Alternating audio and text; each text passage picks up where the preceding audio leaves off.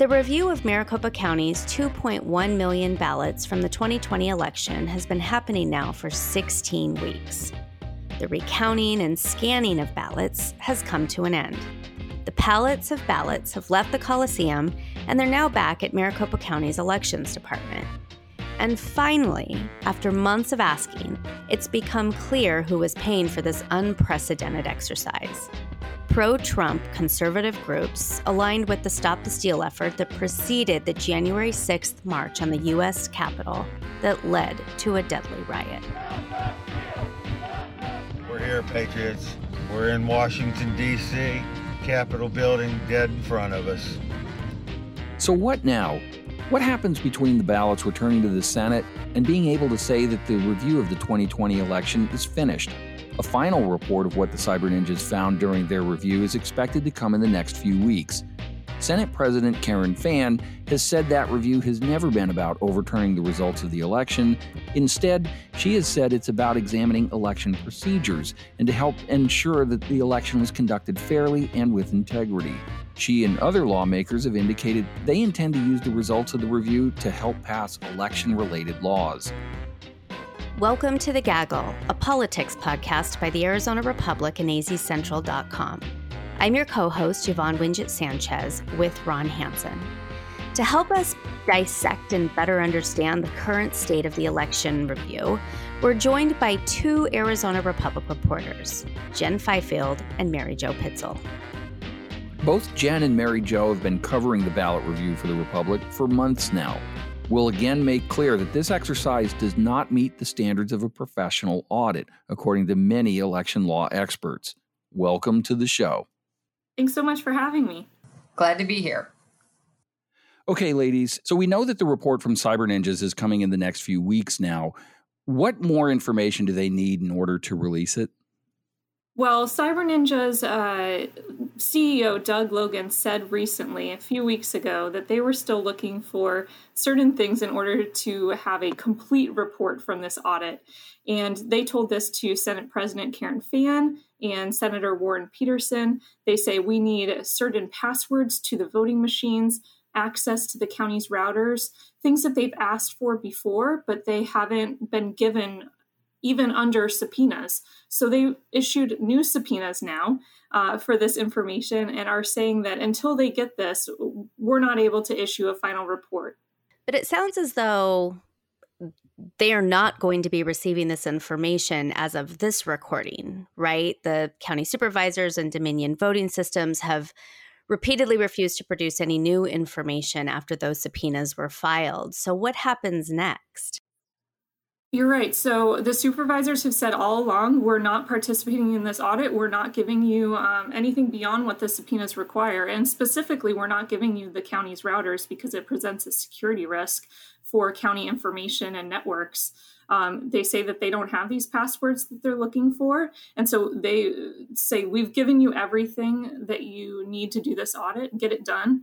The Jack Sellers, the supervisor's board chairman, recently compared it to an adventure in Never Never Land because it just keeps going on and keep asking for more information, keep saying we don't have it, get on with it, give us your final report.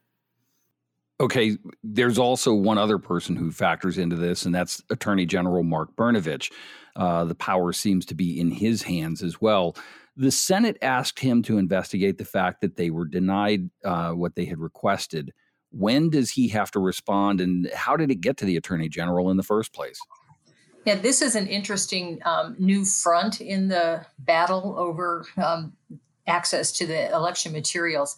Last week, State Senator Sonny Borelli, who's the number 3 Republican in the Senate and from Lake Havasu City, filed what's called a 1487 request with the Attorney General's office. That invokes a state law that says lawmakers can ask the Attorney General to look into any complaint where a city, town, or county might have violated a state law.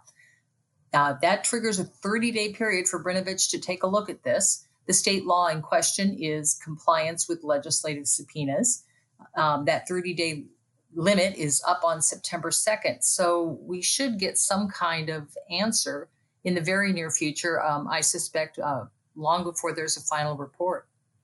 All right. So, Mary Jo, what's the difference between asking for an investigation from the Attorney General versus just going to court, suing, and trying to get this information, through the justice system? The main difference is that the approach of going straight to the Attorney General is much swifter because of that September 2nd deadline. That doesn't preclude a lawsuit. We haven't heard what the next step will be from the Senate in terms of the denying of compliance with the subpoenas. But certainly turning to the Attorney General moves this along pretty quickly. Okay, so let's cut to the chase on this. What will they do with the information they get from this report? Initially, whatever comes out of Brnovich's report will go to the Senate. If indeed the Attorney General finds that a state law has been broken or violated, the County Board of Supervisors gets 30 days to resolve the situation, or they stand to lose the state shared sales tax that they enjoy. Last year, that's a big amount of money. It was $715 million that the county received in state shared sales tax. That puts a real sword hanging over their head. If indeed Brnovich finds a violation of state law, that could compel the county supervisors to do what the Senate hasn't been able to get the supervisors to do, which is turn over routers and machine passwords.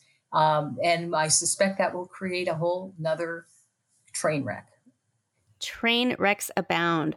What do we expect to see out of this report when it is released? Jen? There's a few key clues as to what we're going to see the cyber ninjas and other contractors produce.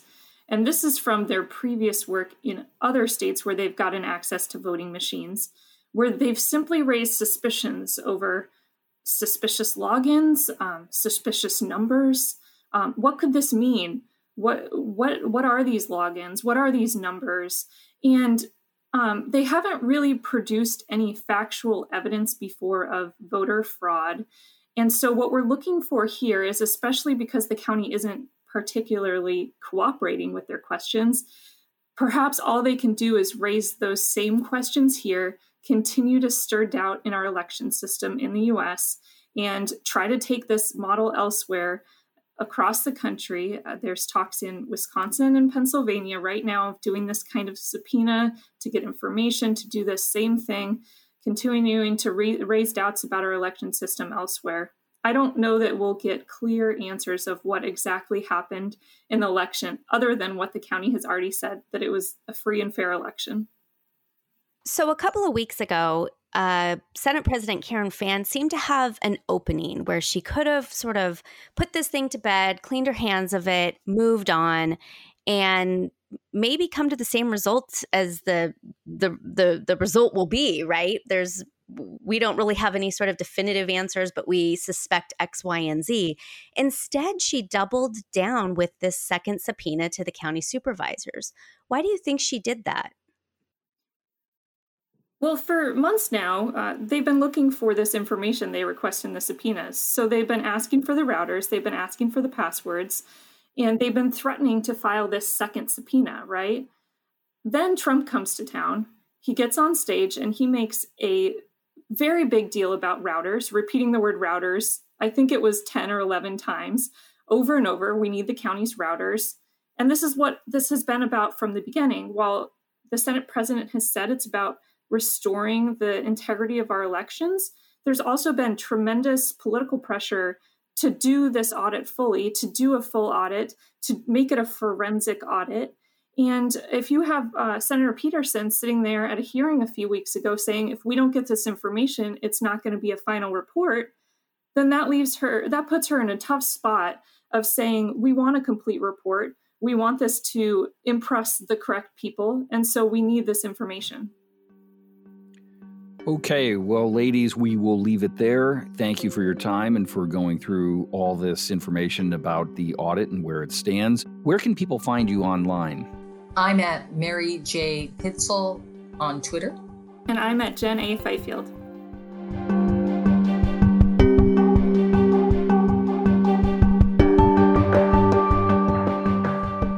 listeners, let's dive into some afterthoughts. So it sounds as though it's going to become a little bit more complicated before we get the final results of whatever report is going to be released after this review, Ron.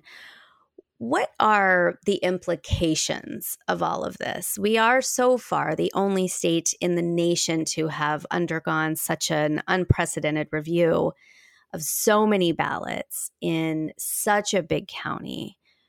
What is everyone to make of all of this? Where do we go from here? That's the $1 million question or multi-million-dollar question, I guess. I think the important thing is that they need to see this through to have at least some sort of bookend to this whole process. That has been unclear all along. When we get there, what they expected to find and such.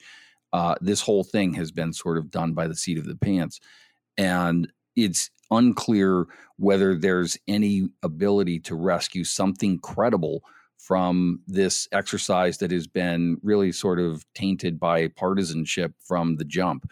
And I think that's going to be one early thing to look for in whatever is released is, does it have any connection to something that election officials across the country can get behind and say they've at least spotlighted something legitimate? There's that question. But there's also the question of what will Arizona's legislature do in response to anything that's found. It just seems inevitable that after all this, they have to find something that is actionable, something that the legislators are going to jump on. And from the legislature's perspective, it seems as though they have been looking for something they can do to show that they have taken action on this. And Yvonne, there's a little bit of concern among Republicans that this whole exercise may just, convince some of their voters that why bother if the process is rigged, isn't it? Yeah, there's a lot of concern that lawmakers, politicians, elected officials are going to have a real difficult time convincing people to vote in future elections, particularly those low efficacy voters, people who may have voted for the first time, people who vote sporadically, people who are looking at this whole thing and thinking, well, what the hell am I even showing up for? My vote, my voice doesn't really matter. The whole thing is rigged. Politicians are sort of all sleazy and slimy, and you can't trust the government. And I think election experts, county recorders, as we're hearing from reporting that we're currently doing, they're going to be grappling with the long-term consequences of voter education, combating disinformation in a way that I don't think they've ever had to really deal with before. So it will be interesting to see what future elections are going to look like and whether or not they do see levels of drop-off that perhaps they are fearing are going to come. But for today, Gaggle listeners, that is it. Thanks again to Jen Fifield and Mary Jo Pitzel for joining us. While we still have you, please do not forget to rate and review our show and share it with a friend or two. And if you want to reach out to me on Twitter, I'm at Yvonne Winget. And I'm at Ronald J. Hansen, and that's Hansen. Today's episode was edited and produced by Amanda Liberto. Thanks so much for listening to The Gaggle, a podcast from the Arizona Republic and azcentral.com. Also be sure to check out Valley 101, an Arizona Republic and azcentral.com podcast that answers all of your questions about the Valley. From silly to serious, you ask the questions and we find the answers. For The Gaggle, I'm Yvonne Winget Sanchez. We'll see you next week.